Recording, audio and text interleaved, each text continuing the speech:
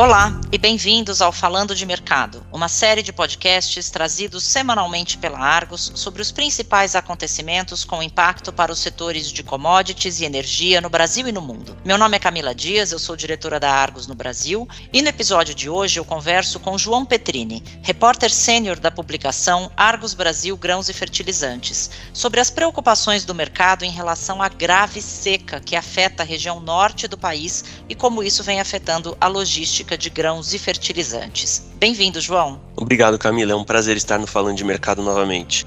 João, vamos primeiro contextualizar a situação da seca. O que vem causando esse problema na região norte?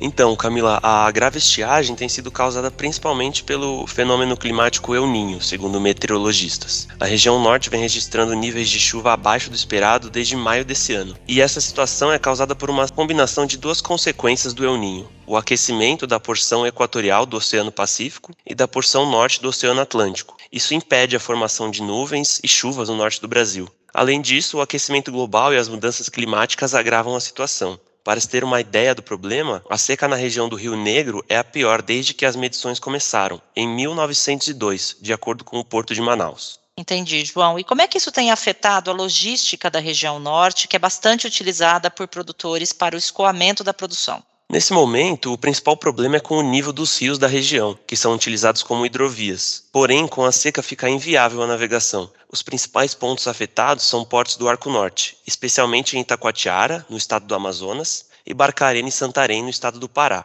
Esses portos têm recebido mais atenção de agricultores, especialmente do estado de Mato Grosso, o maior produtor de soja e milho do país. Os portos do Arco Norte exportaram 52,3 milhões de toneladas de soja e milho em 2022, acima dos 37,5 milhões de toneladas em 2021, superando pela primeira vez o Porto de Santos, em São Paulo, e maior da América Latina, que exportou 46,8 milhões de toneladas. Como resultado, a participação nacional do Arco Norte aumentou para 37,1% no ano passado, de 35,2% em 2021. Interessante, João. E qual tem sido o efeito desses problemas nos fretes de grãos acompanhados aqui pela Argos? Então, Camila, nessas circunstâncias, os fretes de grãos nos corredores dessa região estão caindo. Como a navegação é limitada, o tempo necessário para descarregar os caminhões é maior e às vezes até incerto. Inclusive, a empresa de logística Hidrovias do Brasil, que tem operações no Arco Norte e utiliza os rios para a navegação de barcaças, informou que alguns pontos do chamado Corredor Norte têm apresentado restrições e foi necessário implementar flexibilizações para continuar operando sem interromper serviços. A companhia ressaltou que, caso a seca continue por mais tempo, redução adicional de capacidade no quarto trimestre pode ocorrer, uma vez que a empresa já está navegando com comboios menores e com ciclos maiores que os usuais para o período.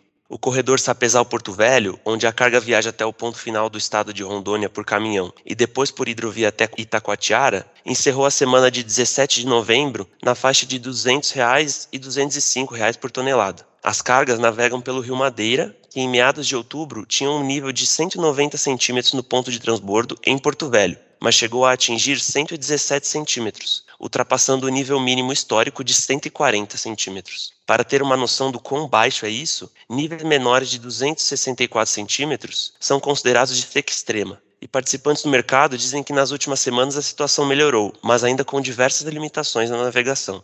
Muito preocupante esse cenário, João. Isso na região do estado do Amazonas. E nos corredores que vão até o Pará, qual que é o panorama? Então, Camila, fretes também vem caindo nessa região. Na rota Sorriso-Miritituba, que percorre a rodovia BR-163 até o ponto de transbordo da hidrovia no Pará, os fretes terminaram a semana de 17 de novembro em R$ 255 e R$ 265 por tonelada. Na rota de Sinop, o frete ficou entre R$ 230 e R$ 255 por tonelada, o menor nível registrado em 2023. E o trecho com Fressa-Barcarena encerrou a semana entre R$ 300 e R$ 330 por tonelada. Nessa região, o rio Tapajós, utilizado para navegação, atingiu 94 centímetros na cidade de Santarém, em meados de outubro também, abaixo da mínima histórica anterior de 132 centímetros, de acordo com dados da Defesa Civil do Pará. Como resultado, os portos paraenses fizeram ajustes para não suspender completamente as operações, o que diminui a movimentação. Perfeito, João. E apenas os corredores localizados na região norte é que vêm sendo afetados pela seca? Ou essa situação acaba prejudicando como um todo a situação logística do país? Acaba virando um problema para todos, Camila. Com a seca, os grãos precisam ser escoados para outros portos, especialmente Itaqui, no Maranhão, Paranaguá, no Paraná, e Santos, o que aumenta a demanda pelo serviço de transporte e os fretes nesses corredores, elevando o custo logístico para produtores. Em relação aos fertilizantes, navios que atracariam nos portos do Norte também são desviados para os portos do Sul e do Sudeste. Isso aumenta o tempo médio de espera para atracação e os custos de demurrage, elevando a preocupação de que o sistema logístico seja sobrecarregado. E para a sequência do ano, João, o que a gente pode esperar em relação ao clima na região norte? Então, Camila, o clima não deve se normalizar no restante do ano, pois o El Niño atingirá sua intensidade máxima em dezembro, de acordo com o Centro Nacional de Monitoramento e Alertas de Desastres Naturais, o CEMADEM.